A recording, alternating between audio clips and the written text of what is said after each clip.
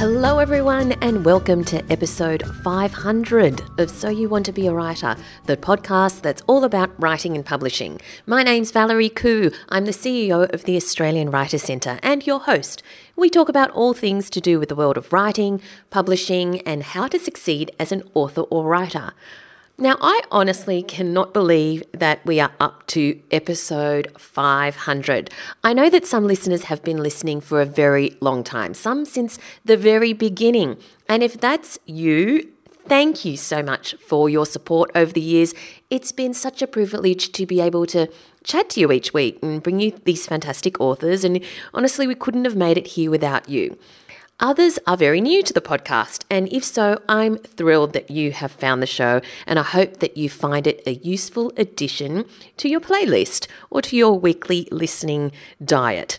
If you're particularly new, you may not know that this podcast started off as a double act with my wonderful friend Alison Tate, who is also an author. One day I messaged her before we started podcasting and said, I have a surprise for you.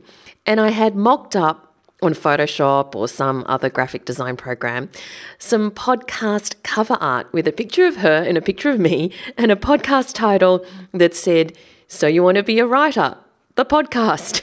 And I said, what do you think? And she jumped in, boots and all, and it's always been great fun to be able to chat with her about all things to do with books and writing. So I thought it was only fitting for both of us to share in this milestone episode with you. How are you, Al? I'm very excited and somewhat surprised to find myself here. 500 episodes. Valerie Khoo, that's amazing. I could not think of a better person to share this milestone with because you were with the podcast for 400 and billion episodes, so many. It was 400 billion at least, I think. Yep. And so I thought it would be absolutely fitting to have you back to celebrate with and also to see what you're up to. So what have you been up to? Well, it's been really strange because when we stopped speaking to each other weekly to do the podcast, I found myself in this new world of having to reassess and sort of sort my routine out. I think I was at a moment of change with a whole lot of things, and Book Boy left home. He's gone and moved to the Big Smoke. He's an adult. I know, he's 18 and he sort of caught the first train out of town, as you do, and took his guitar up to Sydney. And so he's now working in radio in Sydney, and also he put a new single out just last week, and he's Tell us what the single is called so we know how to find it. It's called Left Behind. He's actually called Joe Visser. So anyone who's looking for him, don't look up Book Boy because his name is Joe Visser, Visser. So it's called Left Behind. He's got a video on YouTube. Is that what he did to you? Yeah, pretty much. Yeah, pretty much. I know. It's an interesting song, because everyone who hears it thinks it's about them. And I think that's a sign of really good writing, because I think, if everyone sort of picks up your book or everyone listens to your song and thinks that you've written it specifically for them, I think you've done a really good job. But it's called Left Behind. And then he's got an EP coming out in a few weeks' time. There'll be a second single. There'll be an EP. So there's been all that going on. I've been writing. I've written. When we last spoke, on the podcast, my last episode, I wanted to dive in and try some different creative things. I've been writing lots of different picture books, and I've been working on new manuscripts, and I'm going to have some news around that very soon, which is quite exciting. Can't talk about it. Going to vague cast about that because that's what we do. I've been doing that. I know, and I've still been teaching. I've been doing lots of school talks. We've just survived Book Week, which seemed to go for about 800 years, but actually was only a few weeks. So I've just been doing all of my things, just not podcasting every week with you, but although still podcasting every week because the Your Kids Next Read podcast has just been going from strength to strength. It's fantastic. Our community is now sort of 25,000 something That's people. Insane. So, it's like I think I've said to you in the past, it's a little bit like being the mayor of a small town. It's kind of crazy, and it's very, very busy. So that kind of keeps me entertained as well. It also keeps me on top of. It's an interesting place to be because it keeps me on top of not only everything that's coming out because as far as in the children's and YA space, because I get a lot of book mail, Mm. but it also keeps me on top of everything that parents and caregivers and booksellers and aunties and grands and all of those sorts of people are looking for their young readers. So we get some Yes. really Great funny intel questions. as Yeah, well. it's interesting. So apparently, there was a lady in there not that long ago asking for her son, a young reader, about 5, was obsessed with slugs. And she was like, does anyone know any great books about slugs? And I'm thinking, oh no, surely she stumped the community on this one. Like, how many books about slugs can there be? And in actual fact, there are more books about slugs out there than you could ever possibly imagine. And not Who knew? only, exactly, but I also then had an idea about a book about a slug for myself, which I can honestly say I never would have thought about writing about slugs before, but I had this kind of little idea come to me and I thought, I'm going to write that down because that might be useful at some point. Yeah, so that's what I've been doing, just putting myself into the space of writing and creativity and Well, I I can't have wait to a read the slug. book on slugs. Yeah, well, you know, we might be waiting a little while for it to bubble up into just the right thing, but you never know.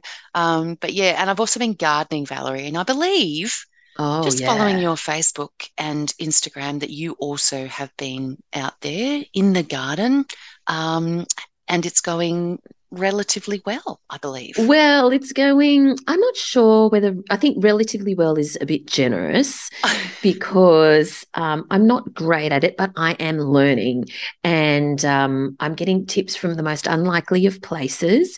You give me great tips, which is fantastic. I've planted the beautiful rose that you sent me and it's, sprouting, it's growing, it It's looks very doing its thing. healthy. It's Brilliant. doing its thing. Of all things, the crime best-selling crime writer Candace Fox, who usually all she talks about is serial killers and murderers, Yeah. she texts me her gardening tips. So, Okay.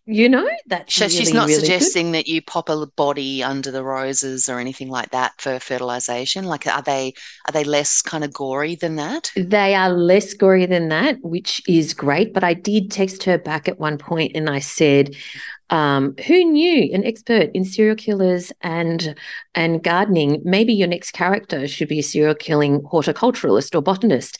And of course, she immediately replies and says, there was one, in America, he used to bury his bodies in giant pots. No, of course she did. That's exactly what she's also a great she's actually a wildlife she sort of seems to pick up injured wildlife everywhere she Oh, goes yes. and sort of rehabilitates it and then sends it back. She's had rabbits and she's had possums and she's had all manner. She's constantly rescuing random Yes. animals. She's fascinating. Honestly, I love watching her on social media because she's highly entertaining. Her interests are diverse, but Mm. I'm also, as you are actually, getting out because now that things are calming down a little bit, we can actually go to book launches that are, you know, back to where they usually were, not sort of Yes. small numbers and no alcohol.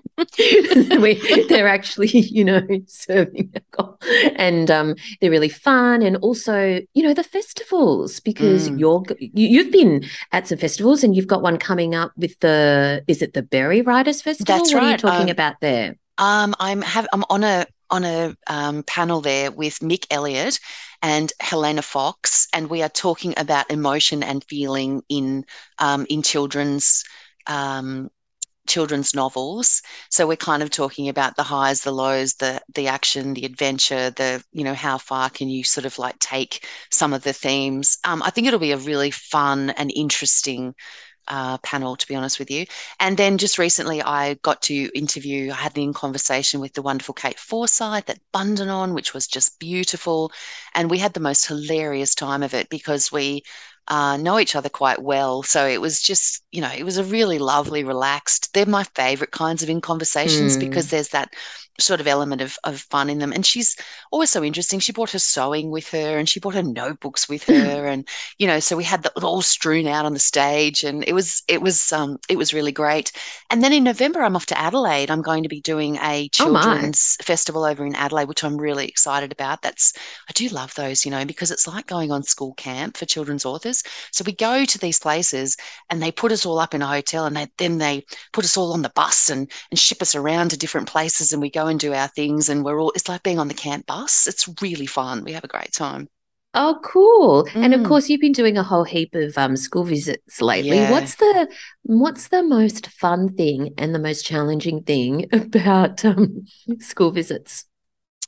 So they're a great, I really enjoy them. I realized that I was not match fit this year because it takes a huge amount of stamina to present the same thing 3 or 4 times in a day because often you'll go to a school and they'll want your author talk for 3 or 4 different stages and you're essentially saying the same thing over and over again, and so trying to keep track of where you're up to. And I find myself going, have I told you guys this or have you heard this joke Oh, before? yeah. Because you get quite practiced at what you're talking about, and obviously you're topping and tailing and changing things for different age groups, but you're essentially delivering the same material, and that can be quite challenging, but it's also fun. And I mean, the best part about kids' visits is just the kinds of random questions that you get or the responses that you get. But I have to say that I had a talk during this last lot that was probably one of the most challenging I've ever done, and only because um, it was a year 8 group, which is always difficult because they're sort of at that in between age at high school, so they're not sort of year 9 on a Friday afternoon. You know that you're going into chaos. What they can be is just a wall, and you get nothing back Oh, from them. So the energy you're putting out an enormous amount of mm, energy, and they're all just sitting there like looking at you, mm. like you're someone's mum who's lost their mind, which essentially you are. Like, let's face it. And you're sort of like all the things that that worked brilliantly with the group before, just dead silence. Like and that was the toughest one I've done. Like that's harder than a group who's calling out or a group that's kind of Yes, being yes. sort of like I'll do grade 5 sometimes. I'll go and do like 120 grade 5 boys all at once. And the whole room moves. Like they're constantly wriggling, they're rolling around, they're doing all these different things. But the stone wall is a much more difficult actual And do you proposition. crack it? Did you manage to Well, crack it? to a degree, but you do sort of like you just do all you can do is what you do. And Mm. we got to the point, so there was one section that was interactive, the first interactive section where I asked a question and I got no response whatsoever. So I just talked through the responses that I would normally get myself.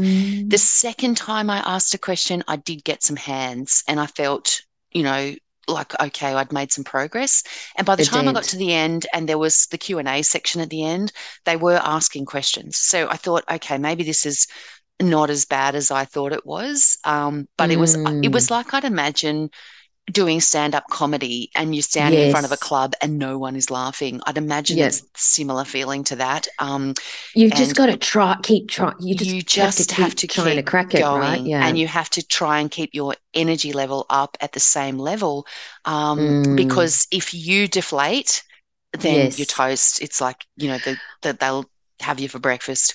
And of course, I can liken this to Bon Jovi because, as you Of know, course you can, because everything in life can come back to Bon Jovi. I know Bon Jovi has life lessons for all of us. yeah, absolutely. Because as you know, I have been to many Bon Jovi concerts, and so I can see what he does in terms of the energy and having the crowd feed off the palm of his hand and all of Yep. that. But I did go to one at Dockland Stadium, and I was at the front row, so I could see what Front his row. Yeah, I could Look at see, you. his Yeah. face and everything. But that's what he was getting. He got the wall for some reason, just Mm. the dynamics of the night, the way it Yeah. was set up. I don't know, but he was getting the wall. And I thought it was so interesting because I'd never seen him get the wall before. But also I watched him work it, work it, work it, work it until bang, he cracked it. You could see the relief Yeah, as yeah, well yeah, yeah, when the yeah. And crowd finally yeah, responded. because and I'd imagine for someone like him too, like as you say, the energy that you get back from a crowd like Mm. that is what gets you through a 2 hour Oh, really high energy performance. So if you're not getting anything back, if you're just putting it all out there and it's dropping on the floor, yeah, it's just a one way sort of, and yeah. there's only so much that you've got to throw out there. So you need it to come back at you, or you're, I mean, I'm not like in any way sort of like comparing myself to John Bon Jovi here, because it wasn't like that. Maybe if I'd busted out an air guitar solo, that might have been the thing that Mm. kind of got them over the line. But yeah, it's an interesting thing, and it is a performance when you do a school visit Yeah. like that. So you are there, sort of like, yes, you're there to talk about your books, and yes, you're there to teach a bit about writing or whatever you're doing, but you are essentially there to inspire and motivate and sort of like bring up the Mm. excitement levels around reading and writing. And it's a performance. And that's what makes it so difficult for so many authors because, and particularly when you haven't done it for a couple of years, we've not done the face to face for quite Yes, a long that's right. time. And so you kind of like, I got there and I was like, oh, that's right. Now I remember this is just a constant wave of energy out and then go home and lie down and then come back the next day and do it all again. Mm. And it's But you quite know tiring. what you said about you have to remember, have I told this joke before, or and all of that. I went to this author talk once where the guy, I don't know whether he'd done several in that day. I don't think so, but he obviously had done this talk so A many lot. times Mm. and was on autopilot because he told this not long but medium length joke, and it was good and funny. And literally, not even 20 minutes later, like 5 minutes later, he Told the told same the anecdote. exact same joke. Five Oh, minutes later, and everyone in the room kind of just looked at each other. And he was clearly on autopilot, but he even knew, even on autopilot, to give energy to the joke, but he didn't realize he was just repeating himself what he said 5 minutes ago. that is hilarious. Yeah, it was so bizarre. So you do have to remember what you've actually told that particular group that you're talking to, if it's something that you have said before. But anyway. It's interesting though, because my sister's in human resources, and she went to a conference not that long ago, and she did a workshop in the morning with a sort of some kind of speaker that she was really, really impressed by, and the information was great, and the presentation was terrific, and it was amazing, and she loved it.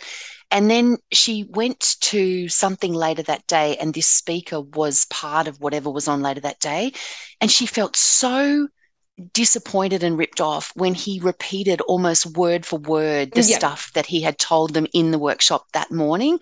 And she said Mm. it was interesting because she said it really made me feel like I'd been duped in some way because I thought that what was happening in that room was quite special. And then Mm. I saw that him do exactly the same thing later on. And I thought, you just do this for everyone. And Yeah.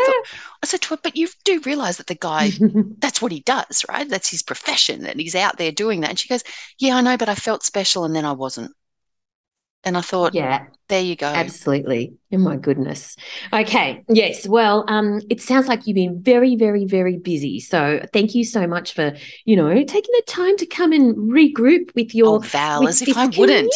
As if I wouldn't. community. I've missed everybody so much. And I do so I pop in every once in a while into the Facebook group, the So You Want to Be a Writer Facebook group, and I drop in some, stories or things that I've been writing for the Australian Writers Centre blog, or, a little update Mm, if something comes along. And I do love it. I miss everybody. It's great to see all those familiar faces still in there, talking to each other and sharing advice and sharing tips. And yeah, it is something that I do miss. It's a very special community, the So You Want to Be a Writer community, and I do miss, my weekly connection with you all. I'm sure well, that stick you're not around missing because my the voice.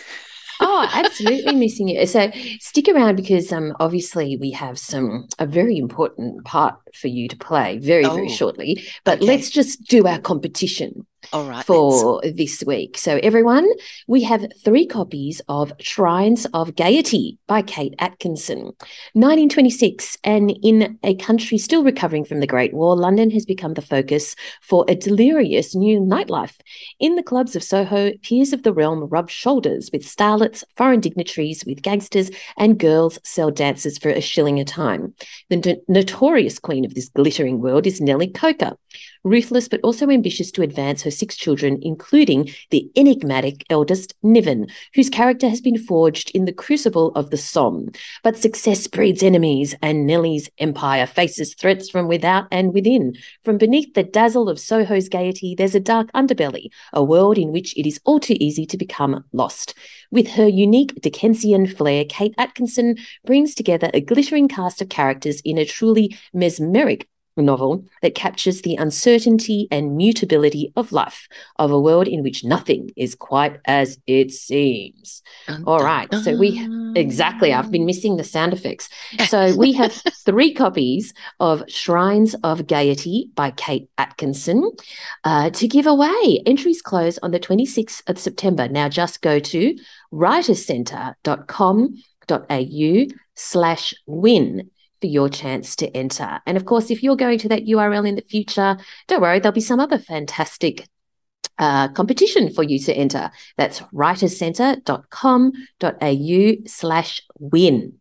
I think they should get in this week, though, because Kate Atkinson is absolutely phenomenal. She is one of my favorite authors, and I love her. So I might be entering myself because technically I Yeah, can now. you can now. Technically, I Yes. can. Now, of course, Al,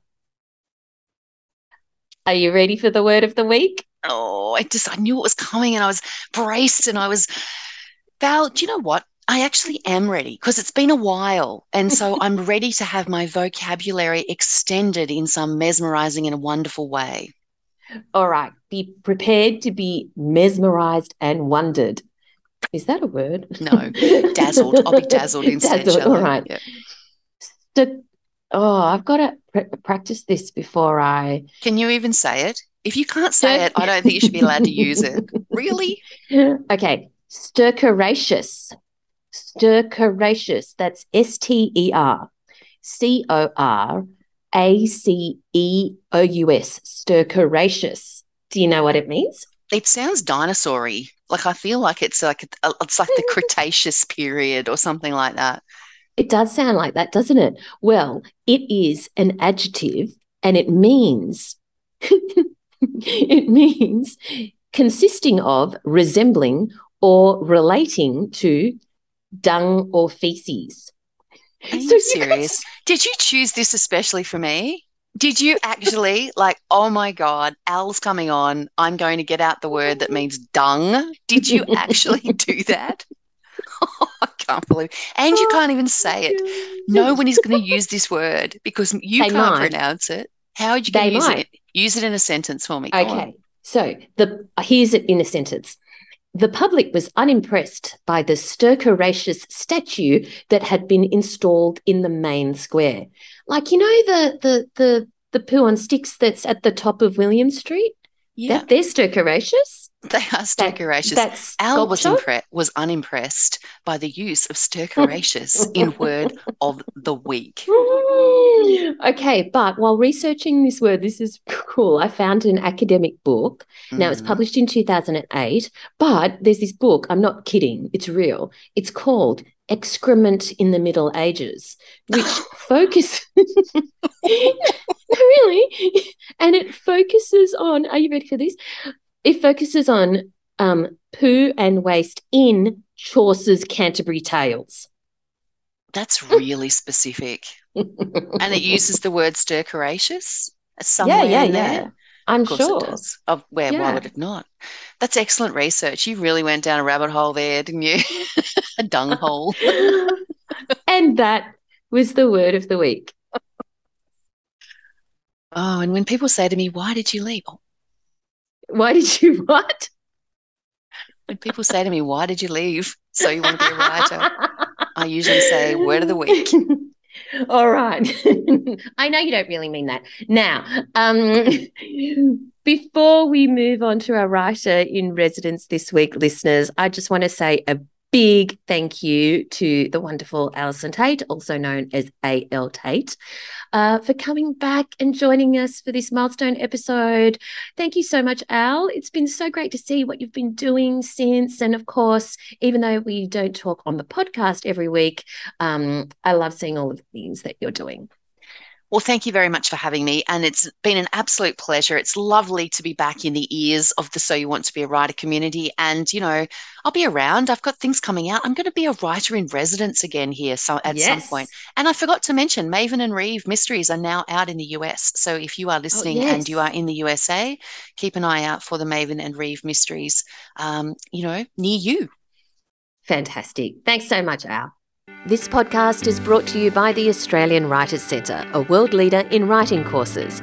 Our hugely popular course, How to Write About Murder, is all about creating more authentic action for your crime or thriller novel. Presented by award-winning crime author Candice Fox, this course covers 9 modules of fascinating detail, taking you beyond the police tape to explore what motivates killers and how they go about their business. You'll also immerse yourself in the chase, from the murder scene and autopsy to the investigation that follows. Here's what Danuka McKenzie says.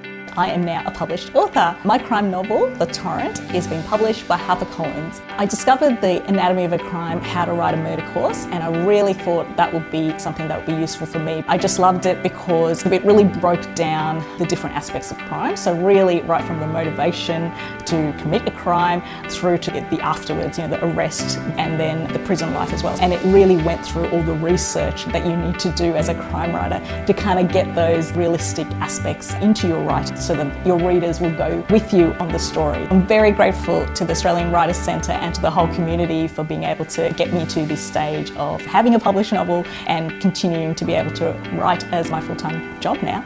You can find out more at writerscentre.com.au/murder course. That's writerscentre.com.au/murder course. I hope you enjoyed having Alison back. I'm sure I'll be able to entice her for some future guest spots too. But for now, I want to let you know about a fantastic session we're holding this week. It's called Focus on Openings. Now, this is a live Zoom seminar, and it's all about how to write a compelling opening that will make publishers want to read to the end of your manuscript, right? Because a publisher, may not judge your book by its cover because it hasn't got one yet, but they will certainly judge it based on your opening pages. So the thing is, how do you make sure you capture their attention right from the very beginning? You can't kind of think, I'm going to get to the good bit by page 20. No, you need to get them in straight away.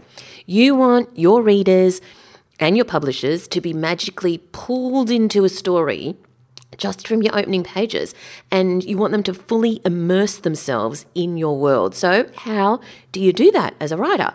What techniques are important to ensure that they not only keep reading, but of course then become fully engaged in your characters and your story and the voice of it? This is a live online seminar with best-selling author Pamela Freeman, also known as Pamela Hart, and she's going to focus on getting your story off to the best possible start. Of course, there's going to be a Q&A at the end where Pamela will be answering all of your questions, so stay tuned for that. It's at 7 p.m. Sydney time on Wednesday, the 21st of September. So make sure that you check that out if you're interested. Just go to writerscentre.com.au/focus. That's writerscentre.com.au/focus. I also wanted to say that I am really looking forward to catching up with many of you at this weekend's Northern Beaches Readers Festival, which is on Saturday the 24th and Sunday the 25th of September in Avalon in Sydney.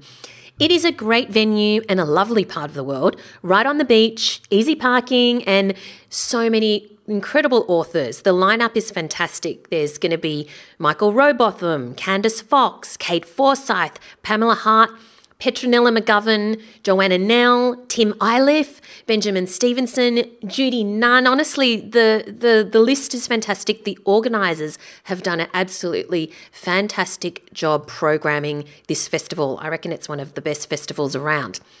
I will be hosting a panel on Saturday at 9:45 with Kate Forsyth and Pamela Hart, who have written almost 100 books between them.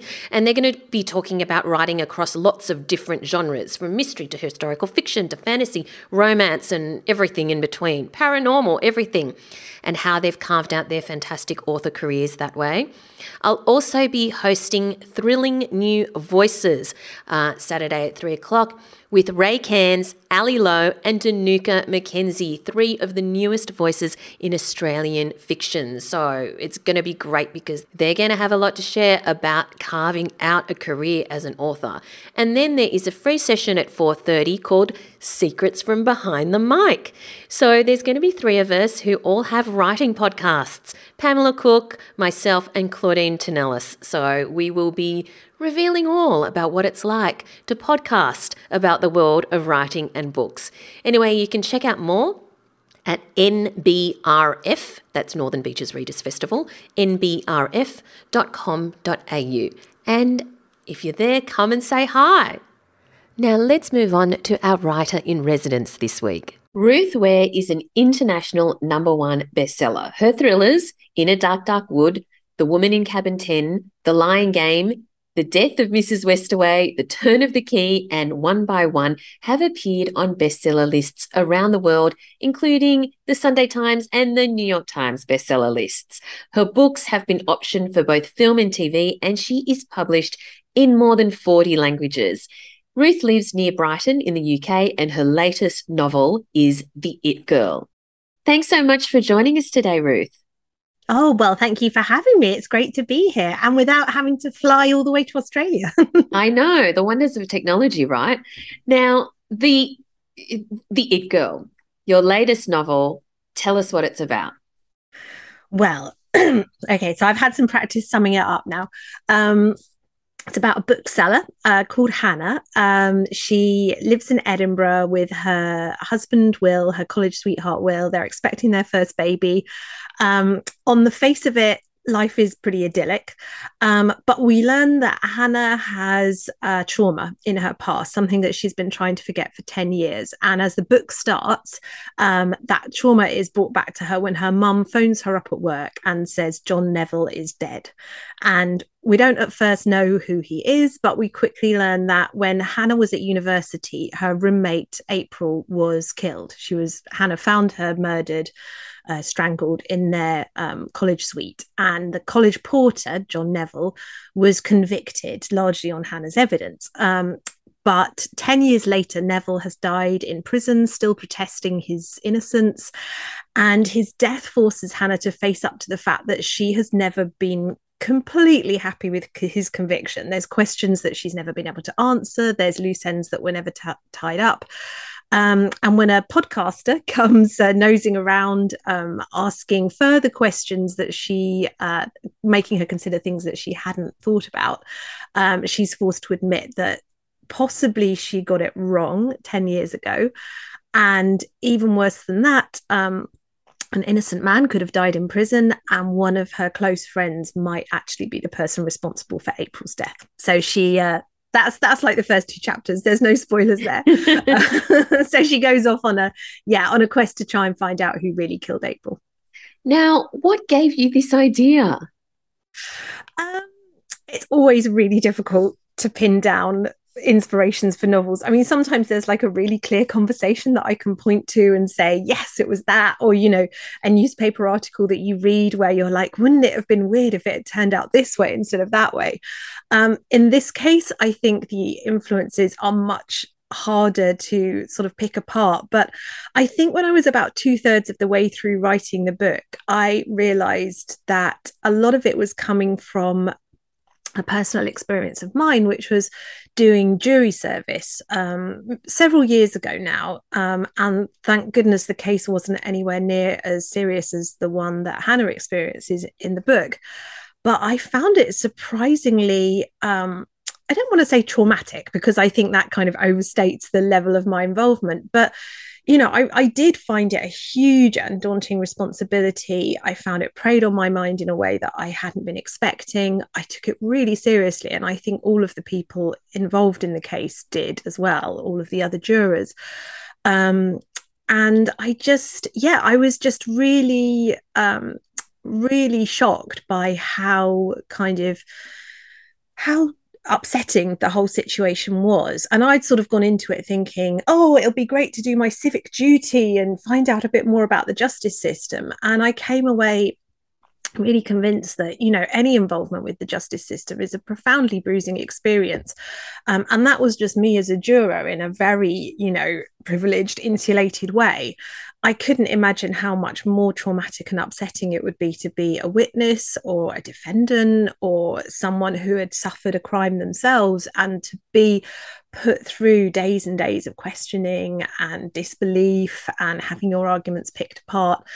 And I started to think about what it would be like to be that person, to be involved in a much more intimate way with a case.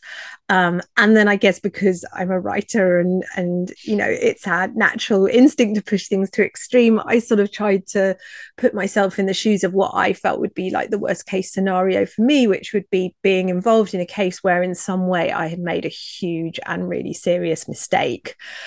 So that is the mill that I put poor Hannah through in the book. Now, did you always want to be an author? Did you always want to be a writer, even from when you were very young? Yeah, very much so. I don't even know that I would say I wanted to be a writer. I think I was just a really instinctive storyteller right from when I was tiny. And it started off with me telling stories to my sister about our teddies and our dolls, and my Barbie dolls always had these, incredible Jackie Collins sagas of love affairs and vengeance. And, I was kind of spinning plots from a really young age, but I didn't know any writers growing up. I didn't, none of my friends' parents were involved in the arts. It just didn't seem like something a normal, regular person could do. And I remember having a conversation with my mum when I was probably about 5 or 6, and her saying, what would you like to be when you grow up? And me saying, well, I think I'd like to be a writer. And she said, which was both kind of very sensible advice, but also maybe a bit too crushing for a 6-year-old. She said, well, that would be lovely, but I think maybe a lot of other people might want to be writers too. So perhaps you should have a plan B. So if it doesn't work out, is there anything else that you would like to do? And I said, well, do you think it's a job writing the descriptions on the backs of books? And she was like, yeah, I guess somebody must be paid to do that. And I was like, okay, well, that's what I'd like to do. If I can't be a writer, I'd like to write the descriptions on the backs of books. Oh my goodness, yeah. You thought this at the age of 6? Yeah, that was the pinnacle of my ambitions. I still do have a plan B. I think it's really good advice for anybody, but particularly writers, because it's such a precarious career with so much that's not in your control. But now my plan B would be to be an accountant. I think I'd be a really good accountant. Are you serious? Yeah, absolutely. I love a good spreadsheet. I enjoy all the kind of, like, I don't love doing my taxes, but I really enjoy the satisfaction of, I'm quite a numbers person, and I like the way numbers slot together in a way where you know that you're right, in a way that doesn't happen with words, which are much more slippery and ephemeral. So that's my plan B. So you went off to Manchester University, and what did you study there? I studied English literature and language, which on the one hand was a great excuse to read books for 3 years. I don't think it did anything at all for my writing. I'm often asked if, should people do a creative language course? Is it necessary to have studied English literature? I had a lovely time for 3 years. I didn't write at all for 3 years, because I don't know about anybody else, but certainly my experience of doing an English literature degree was basically having this fire hose of literature aimed at me, starting from like sort of the Dream of the Rood old English texts right up to sort of 20th century classics, and just being expected to absorb as much of this as you possibly can, which is it's quite intimidating and quite anti-creative in a way, because you're just being buffeted with other people's words so much that you don't really have any space to think about your own. But it definitely, like, it gave me a really solid grounding in the classics. And I think I spent a lot of time thinking about how stories are constructed, what makes a good narrative, why certain things work. But I think ultimately, for me anyway, writing is a much more instinctive process than that. So yeah, I wouldn't necessarily say it made me into a writer or a better writer, but it was certainly nice to spend 3 years just reading and enjoying books. And just having the uni life. But yeah, let's move forward then. After your university, and you did have the space to write your own stories, what did that look like? When were you writing, and what was your break? Well, I was writing in the evenings and at weekends. I had a pretty full-on job, but I started working in the book trade, which on the one hand actually really was a very good preparation for writing a book, because it forces you to think about literature in a completely different way, from the point of view of bookshops and readers, and where does this book sit in the market. But on the other hand, it gave me a huge attack of stage fright, because I was working with all these incredible writers who were like, Booker Prize winners, Orange Prize winners, Nobel Prize winners in some cases. And it just made it increasingly hard to sort of hold my sort of slightly ugly duckling attempts on my hard drive up against the books that I was working with. So I kept writing, but I kept not doing anything with the books that I was writing. They just sort of went under the bed in a metaphorical sense. And then when I was in my 30s, I went off on maternity leave with my second baby, and I realized that I had no time for hobbies anymore, and that my writing was basically a hobby. I had 2 kids, I had a job, I had all the like myriad responsibilities of trying to like keep a household together and feed a family, and there just weren't enough hours in the day. I barely had time to wash my hair, let alone bang out novels. And I realized that unless I made space for this in my life in a really practical way, like made it earn its place, I was not going to be able to carry on doing this for at least the next 5 to 10 years, and possibly longer.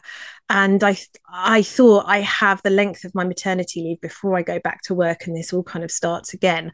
I need to write something that I'm proud to send out, and I need to find the courage to try and get an agent. So that's what I did. So you have an alter ego because you started writing as Ruth Warburton, and you wrote young adult fantasy novels, and you wrote several of those. But then you shifted, changed genres, changed name, changed the type of story, the settings that your characters were in. What prompted this? Well, I think so. When I started writing YA was actually it was a fairly deliberate decision, in the sense of I was working in adult fiction publishing. And so writing YA felt a slightly safer thing to do, because I didn't know anyone in the YA sphere. The editors are completely different. The agents are by and large completely different, although my agent does do a bit of both. So it felt like a sort of safe space to fail in a way. So the first 5 novels that I wrote, and the novels that got me my agent, were young adult novels. And having written 5 of those, I had an idea for a book. I was having coffee with a friend, and she said that she'd never read a thriller set on a hen night. And I've always been a thriller addict. I love reading them. Psychological thrillers are among my favorite genres. Some of my like all-time desert island books are psychological thrillers. But I'd never tried to write one. And as soon as she said this, I was like, that's really weird. I haven't read one fitting that description either, and it's a really great idea. I don't know why no one's written it. And then I thought, I want to read this book, and it doesn't exist. So maybe I should write it. But very clearly, there was no way that a thriller set on a hen night could ever be a YA novel. There's a lot of things that you can tackle in YA. There's very few off-limit topics, but it's quite hard to think of a natural reason why a sort of 15, 16-year-old would be getting married. So it was clearly never going to be a YA novel. And I sort of had the choice of, did I want to stick with my existing kind of niche more, or did I want to write this novel more? And I really, really wanted to write the novel. So I wrote the novel, and actually, although it is a change of genre, I don't think, to me anyway, it doesn't feel very different writing adult novels for adults than it does for teenagers. Teenagers are pretty sophisticated. You don't really have to tone down your vocabulary much. You might take out a few swear words, but that's it really. They're slightly pacier, but only I write basically the same for each genre. It's just that the process of editing for my YA novels was always much more about cutting, and the process of editing for my adult novels is usually about expanding and adding in detail. So my writing has sort of remained more or less the same. It's just the editing process has slightly changed. And why do you think that is? Why do you think it's cutting for YA but adding for the adult thrillers? I just think there is more of a convention of pace in YA novels. They're just a little bit faster. Adults will stick with you often a little bit more in terms of description and introspection. It's obviously there's like exceptions to the rule in everything. You can find very, very short, pacey adult novels and very descriptive, lengthy YA novels. But in general, that is what editors in each genre want. I think you just have to compete a little bit harder for teenagers' attention. They've got a lot going on in their lives between school and social lives. And so you really have to work to give them a reason to turn the page. But that was the extent of it, really. And then the request to change my name came from my publishers, because I think they didn't want my little 13-year-old readers accidentally picking up an adult book and then getting, complaints about the content or whatever. So it was never a secret, but it was more a way of just saying these books are for adults, these are for kids, and making it really clear in the branding. Yeah. So the first thriller became In a Dark, Dark Wood, which then goes nuts. Reese Witherspoon decides she wants to make a movie out of it. And it's not actually the only book of yours that has been optioned for film. You then follow that with several other psychological thrillers, some of which become New York Times bestsellers. When did you get the news that you were a New York Times bestseller? Do you recall? Yeah, I do. They've actually all become New York Times bestsellers. Touch wood. I probably shouldn't jinx myself now, but yeah. So far, every single one has hit the list, which is pretty cool. When it came out? So In a Dark, Dark Wood, it was the second week, I think, and I'd just done NPR, which is obviously like a big deal in the US. It was very cool. And I remember I was at home, and it was about 11 o'clock at night, because that's when the list comes out. In the States is like sort of 7 o'clock in the evening, and for us that's much later, obviously. And my husband was asleep. My kids at the time were very small, so they were all in bed, and I got a phone call, which was quite unusual, and it was my editor saying, "You've made the list." And I was never expecting it. I don't know if they were. I imagine they were hoping, but I don't think there was sort of any great certainty about it. And yeah, I just remember just dancing around the living room, but really quietly, because I didn't want to wake anybody up, and then creeping up to bed and saying to my husband, "The book's on the New York Times bestseller list," and him being like, "Well done, dear," half asleep. So yeah, it was a lovely moment. And now it's just like, expected. That's fantastic. Oh my God. Okay, that's brilliant. So let's talk about this particular book, The It Girl. Can you tell us what the gestation period was. So how long it took for you to do your first draft, or a draft that you were happy with, and what your writing routine is on a daily basis. Well, so this book was a funny one because I've done a book a year every year since my first book. And 2020 was the first year that I didn't write a book, for obvious reasons. We were all in lockdown. I was homeschooling my kids. My husband is a virologist, so there was no way he could take any time off, really, although he did try really hard to claw back time to support, me and the kids. But I just didn't have the headspace or the time to write a book for the first time in a long time. And so, 2020 was the first year that I did not write a book. So 2021 was the first year I didn't have one out. And I spent the year, wrestling with Teams, learning how to use Zoom, all the other things that the rest of us did. And I was incredibly lucky to be able to take that break. If I'd had a career where I had to be online all the time, I just don't know how we would have survived the year. But I came out of it just bursting to write.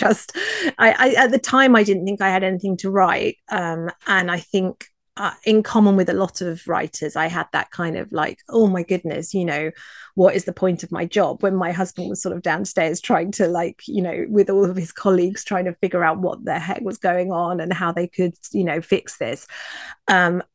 I was sort of thinking, well, I write slightly silly stories for a living. What's the point of this? But I think, as it went on, I think we all became more and more aware of the importance of having an avenue of escape, having entertainment. Book sales rocketed during lockdown. So did streaming services. I think we all wanted an escape into story and a way of understanding what was happening to us. So I sort of fell in love with story a little bit over the course of that year, and came out of it just desperate to write, because the older I get, the more I realize that writing is my way of processing stuff and figuring stuff out. And I hadn't been able to do it for a year. So once I was back at my desk, which happened kind of autumn 2020, I guess, although we did then have another extra little mini lockdown just for fun. I was one of the fastest books that I'd written since In a Dark, Dark Wood. It just kind of poured out of me. So I think, not counting the break that we had for the extra lockdown, I think it was probably about 4 months of writing, which was pretty quick for me. It normally takes me about 6. And my writing day is very it's very kind of officey. Officey? So when I gave up my day job, I promised myself that I would treat writing like a day job. Because for so long I'd had to kind of cram it into weekends and evenings. And I thought, I am going to treat this like a job, because it now is my job. Partly to give it like the seriousness that it deserves. I didn't want, I've seen other writers struggling with friends and families not treating their work like work because it's fun, and feeling free to, ring them up in the middle of it and, expect them to drop everything. And I thought, I have to treat this like a job, otherwise the other people in my life won't. But also I wanted to make sure that evenings and weekends were for decompression and for my family. And so I try pretty hard. I sit down at the desk at 9 a.m. after my kids have gone off to school. I write until about 3, which is when they break.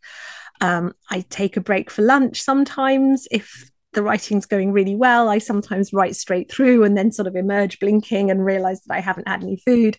But after that, I try to shut it down, and I keep my work in progress only on the computer that's in my office at my desk, which is partly to stop myself from sort of obsessing over it and fiddling with it in the evenings and at weekends, but partly one of my favorite places to write is in bed. But unfortunately I've screwed up my back doing that. So this is a way of forcing me to sit in a proper chair, properly adjusted with a proper screen at a proper height, and that's just much better for my body all round. And yeah. Do you have a word count goal, a daily word count goal, or weekly or anything? No, I don't. I mean, I count words in the sense of I've got the tally at the bottom of my screen because it's, that's an automatic part of Word. But I don't think word counts are a very useful measure of progress. You can have a better day deleting 500 words of rubbish than writing 500 mediocre words. So I sort of refuse to feel good about one and bad about the other. I try to make sure that I've made progress with my book every day, and that it's in better shape at the end than it was at the beginning, but that doesn't have to be adding words. If I feel that the book is closer to what I want it to be at the end of the day, that's how I measure progress. But obviously I have a knowledge in the back of my head that I need to hit 100,000 words ish by whatever the deadline is for that book. So on some level, part of me is sort of thinking, can I write 60,000 words in however many months, and keeping a tally of how panicked I am.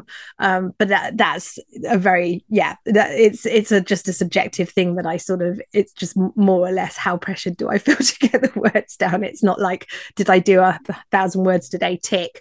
Otherwise, so yeah.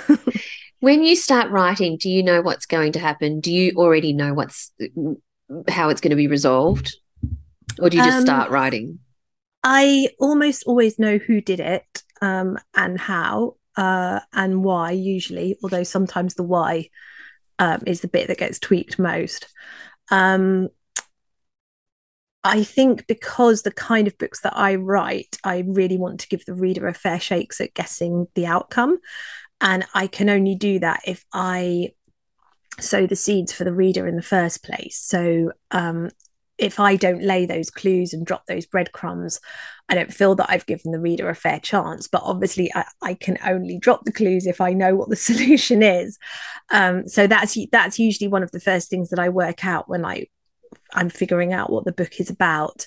Beyond that, I don't always know what's going to happen when I sit down at my desk in a given day. I don't really outline. So I have sort of scenes that I know I want to write, things that I think would be cool to include in the plot, strands that I want to introduce. But the order that they happen in, how exactly I get from A to B, all of that is kind of up for grabs, really. So this book, so the It Girl has two timelines. There's before, when they're younger, and then there's after. It's after the incident. And the timelines alternate.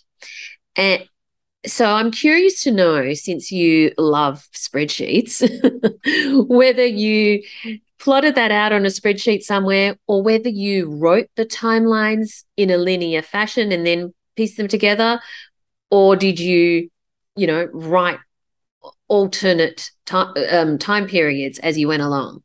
Yeah, so although I do enjoy a good spreadsheet, I don't use them for plotting at all. I don't think I've ever used them in my writing. I don't really outline formally. I occasionally, the most I'll do usually, unless my publishers ask for something, which sometimes they do, the most I'll do is have a paragraph at the bottom of my Word document with key dates in it, which I did do for this just because there were quite a lot of complicated things in terms of Hannah's pregnancy, which obviously had to progress at a set rate. And then the academic year. For anybody who hasn't read the book, the before timeline is set during the first year of Hannah's time at Oxford University. And the after timeline is set 10 years later when she's living in Edinburgh with her husband and working at a bookshop, but she is also pregnant. So obviously there were specific things that could only happen at certain times in her pregnancy. And again, back in the before timeline, there were specific things that could only happen at certain parts of the academic year. So I had maybe like a paragraph of sort of key dates of this happens then, Hannah is 26 weeks pregnant at date or whatever it was. But that was it. That was purely to keep it straight. And I always write, whether it's dual timeline or dual narrator or whatever it is, I always write in the order that you read it, because I think with thrillers, so much of the book is about the back and forth between the reader and the writer in terms of what I hope you think and the information that I've given to you and the theories that you might be constructing with that information. And the only way that I, as the writer, can keep track of what I've told you is to experience those events in the same order that I've given them to you. If I wrote one timeline, I wouldn't have any idea of what I had already conveyed in the other timeline, if that makes sense. So I wouldn't know where we were in terms of suspicion and so on. So so I always write in the order that you read it, because I think to do anything else would really disrupt that thread of information received and conveyed. Now, the before timeline is, as you say, when they're at Oxford. And you've got this setting of Oxford University. And I'm wondering, because Oxford is just such a popular setting for books, movies, television shows. We've got, very recently, we've had The Reunion by Polly Phillips. We've had Anatomy of a Scandal, obviously, by Sarah Vaughan. I mean, we had Brideshead Revisited, right? I mean, it's there. You don't get that many books set in Birmingham Polytechnic or something. So what does Oxford bring to these sorts of stories?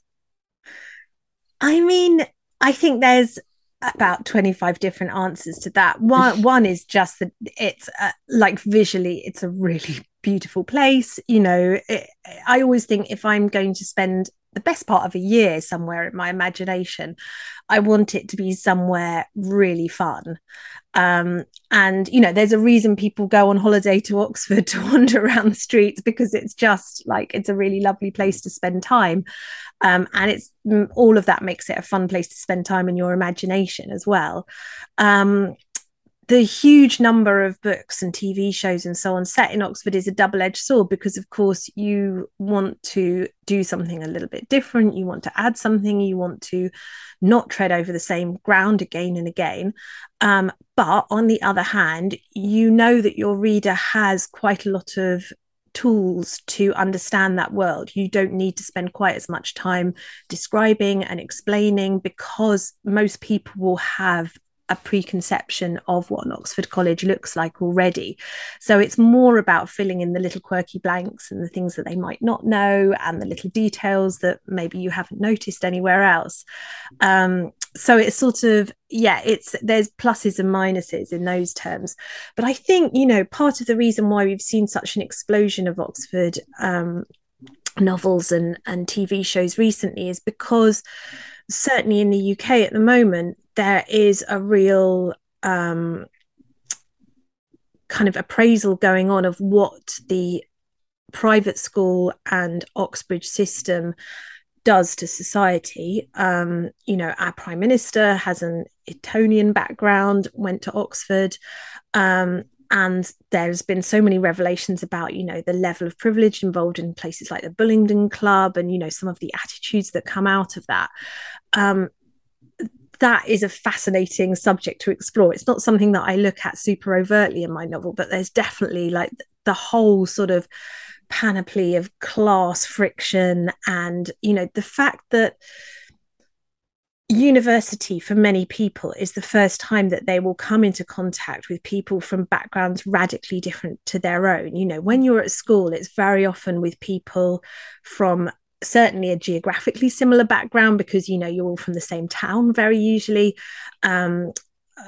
probably a culturally similar background as well, because you grew up in the same area, and definitely an economically similar background, because, you know, if you're wealthy and you're going to private school, you're only going to mix with people from a similar economic bracket, whereas, you know, if you went to state school, as I did, you're probably not going to mix with sons of dukes and lords and things. And I remember, you know, a friend who went to Oxford saying to me, there's a girl on my landing who's the daughter of a viscountess, and, you know, sort of thinking, well, I sort of knew these people did exist, but in a very theoretical way. You know, they seem about as real to me as kind of fairies or, you know, pixies or something. Like viscountess, who knew? They're real. And Oxford is, they're trying hard to widen access. How successfully they're doing that is up for debate, but certainly, it's for both ends of the sort of social sphere. It was definitely the first time that my friend was, in a friendship with the daughter of a Viscount, and it was probably for the daughter of a Viscountess the same the other way around. My friend may have been the first person that she'd met who was from a council estate. So suddenly you're in contact with people from radically different backgrounds, radically different experiences. And really the only thing that you have in common is that you have met the entry requirements to get into Oxford or Cambridge. Mm-hmm. And that just makes for intrinsically very interesting territory. That friction, that comparison, all of that is fun to write about. And all universities exemplify that to a certain extent, because it's just a very different way of sorting people to the rest of the educational structure. But Oxford and Cambridge, I think, exemplify it to its extremes, and that therefore is the one of the more interesting playgrounds to talk about in books. Yeah, absolutely. Now, I'm pretty sure that you're never going to need to become an accountant, particularly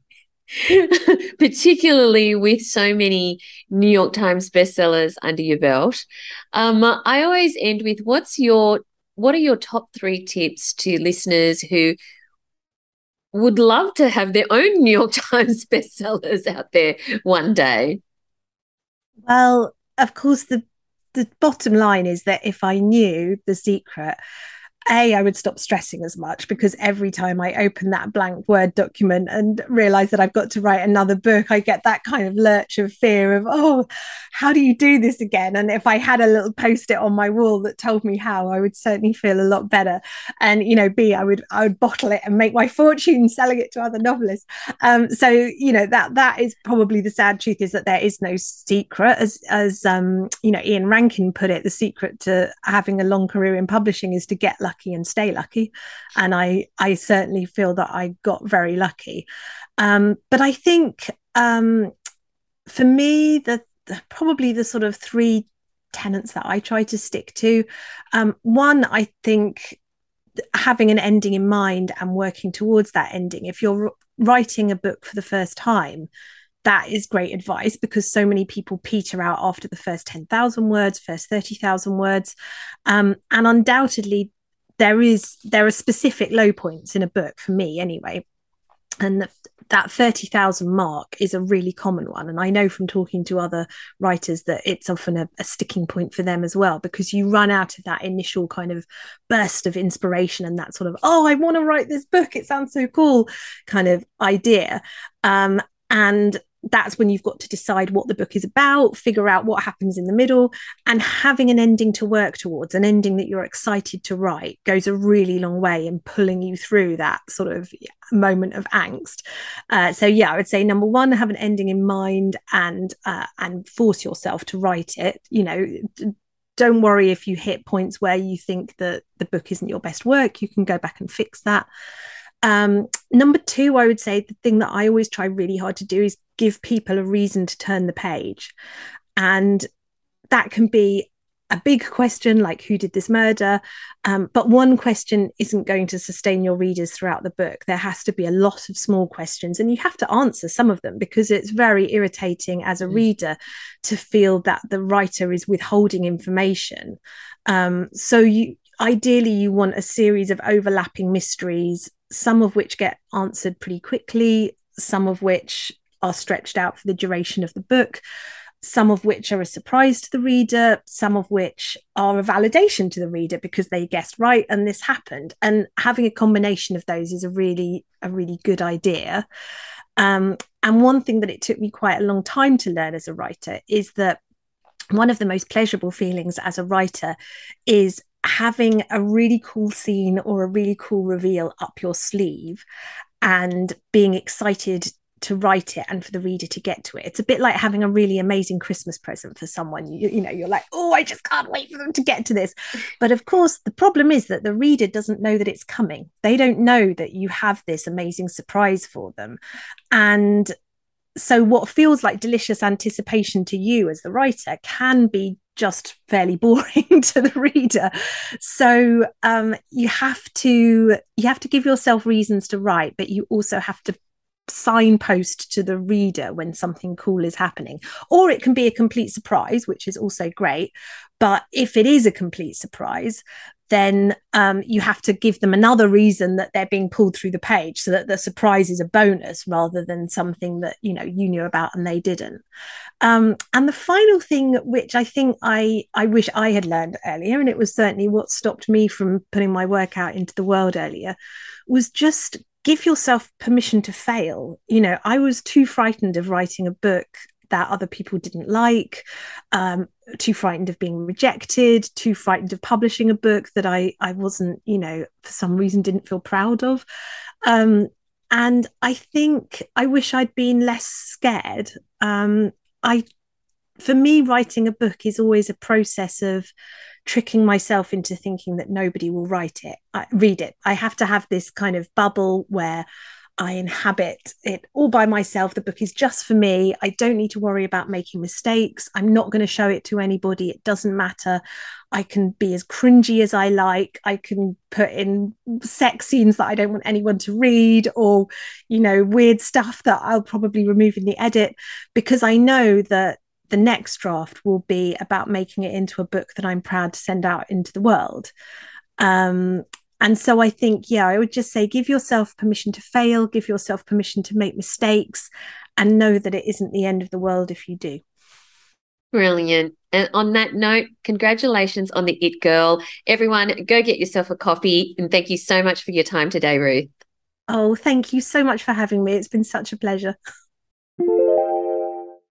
I love chatting to Ruth Ware and to continue to bring you authors from all over the world. Again, thank you for joining me for this milestone episode. I really appreciate it, and I look forward to bringing you more wonderful authors along with their insights into the world of writing. In the meantime, you can connect with me on social media at Twitter at Valerie Khoo, that's Khoo. It's the same on Instagram and over at valeriekoo.com. But do make sure you hang out with us in the podcast community on Facebook. Just search for So You Want to Be a Writer podcast community and request to join. We'd love to have you in there. Thanks for listening, everyone, and I look forward to chatting to you again next time. Thanks for listening to So You Want to Be a Writer. You'll find the show notes at writercentre.com.au/podcast, or sign up for our awesome and often hilarious weekly newsletter at writercentre.com.au/news, where you'll find writing resources, giveaways, competitions, and much more.